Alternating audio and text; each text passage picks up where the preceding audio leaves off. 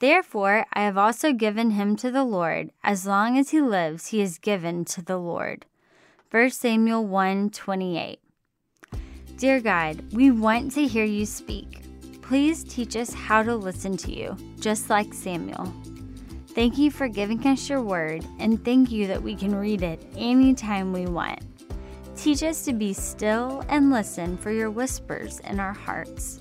We love to hear you speak, Lord. In Jesus' name I pray, amen.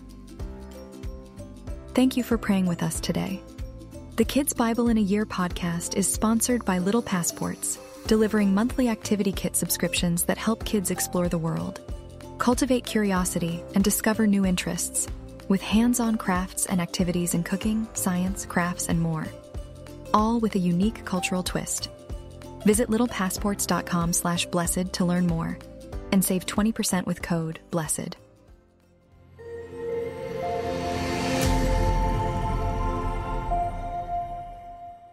The Rise of Samuel. In our last story, we learned about Ruth and the kinsman redeemer, Boaz. Later, we will learn how Jesus comes from the line of Ruth and Boaz. In this story, we begin a new adventure in 1 Samuel.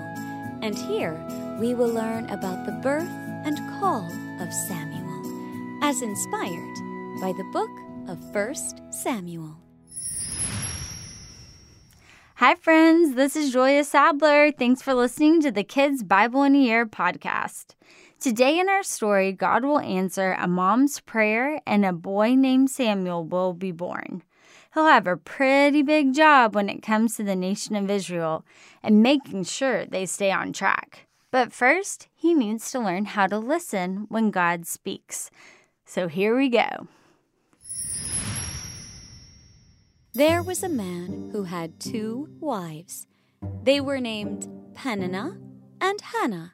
Peninnah had children, but Hannah did not. Every year, this man would go to a place called Shiloh. He would offer sacrifices to God and worship him. Whenever the man would take his 2 wives, they would fight.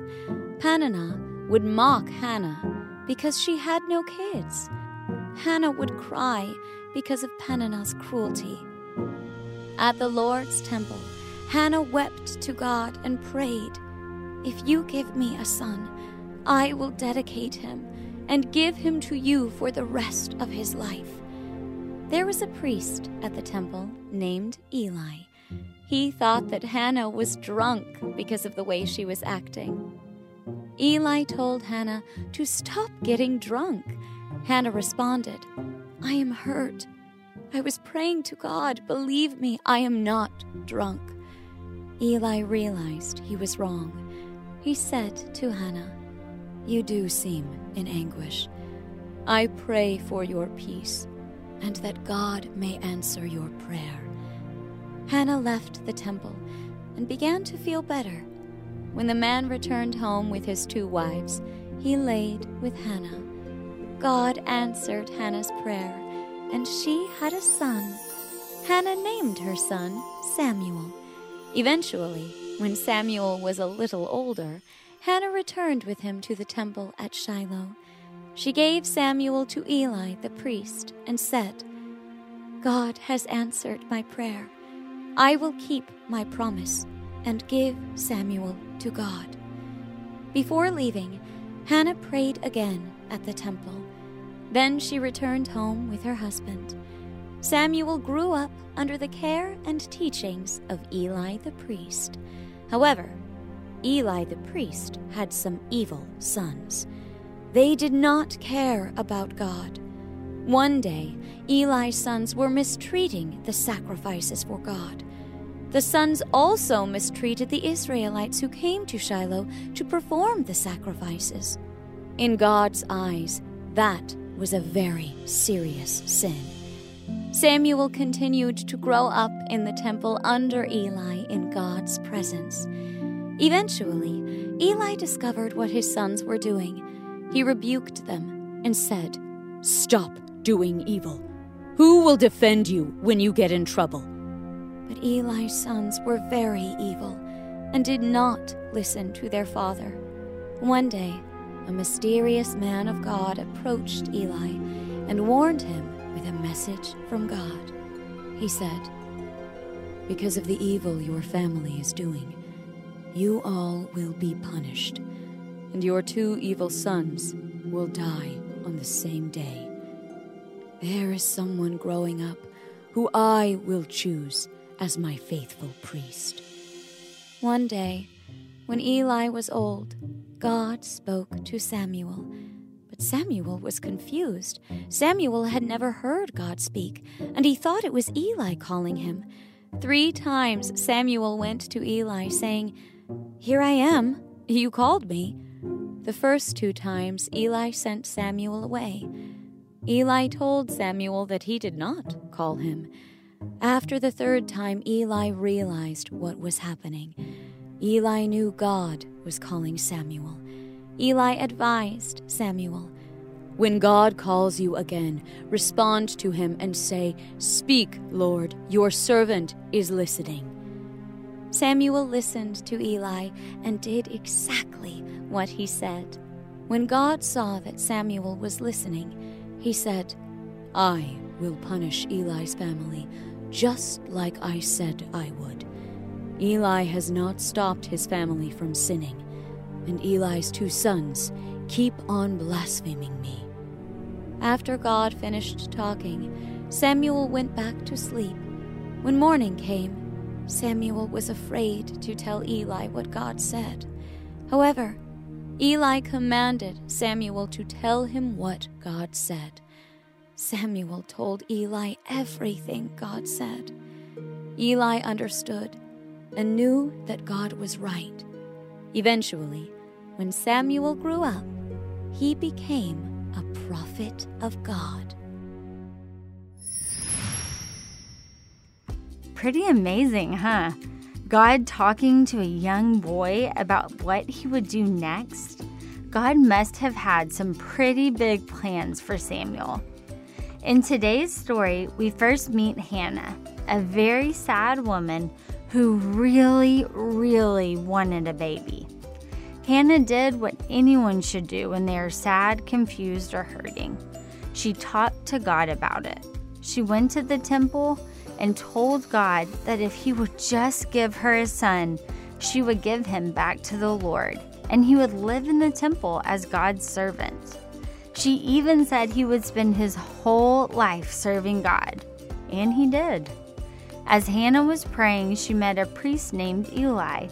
He wasn't sure why she was acting so crazy until he realized she was just super sad and begging for God's help. Eli promised to pray for Hannah. Sure enough, God answered Hannah's prayer and gave her a son. Once he was old enough to be away from his mom, she took him to the temple and kept her promise to God.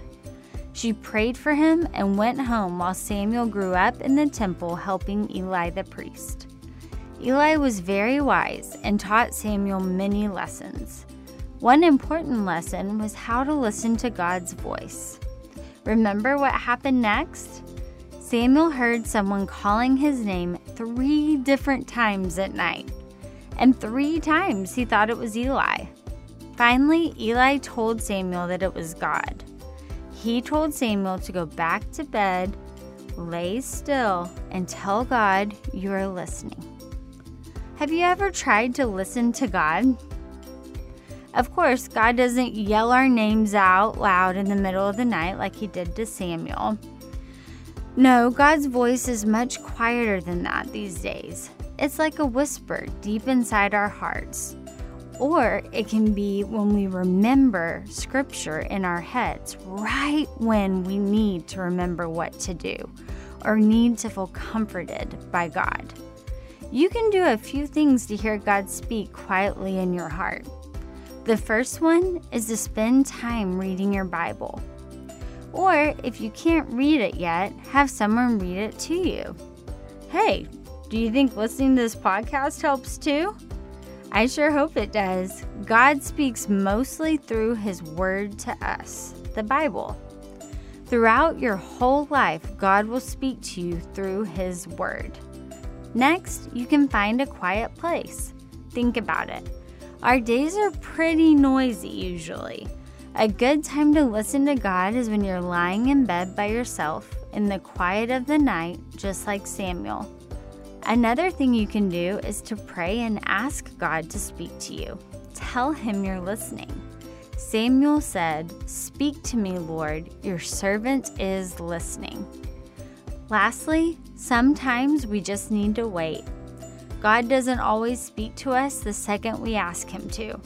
Sometimes it's just quiet in our hearts for a while, and that's okay, because you know God is always there and that he always cares. You can just keep waiting patiently, asking him to whisper to your heart what you should do and what you should know. That night, God told Samuel that Eli's family would be punished because of all the bad things Eli's sons were doing. You see, his sons were making wrong decisions and doing things that were evil, and because of that, Eli's sons would die. Although this made Eli sad, he knew God was right. He trusted God even when all these terrible things were happening, and he was beginning to trust Samuel too. More about that later. Thanks for listening to today's podcast. I hope you'll come back next time to hear all about Israel's very bad day. Doing things their way is not working out for them. And don't forget, the Bible is the best story ever told. It's God's story to you, and it's all true. If this podcast brought you joy and seems like a valuable tool for kids and parents alike, please share it with someone you care about. Thanks for listening to Pray.com's Kids Bible in a Year. For more inspiring stories and wisdom to last a lifetime, download the Pray.com app for free today.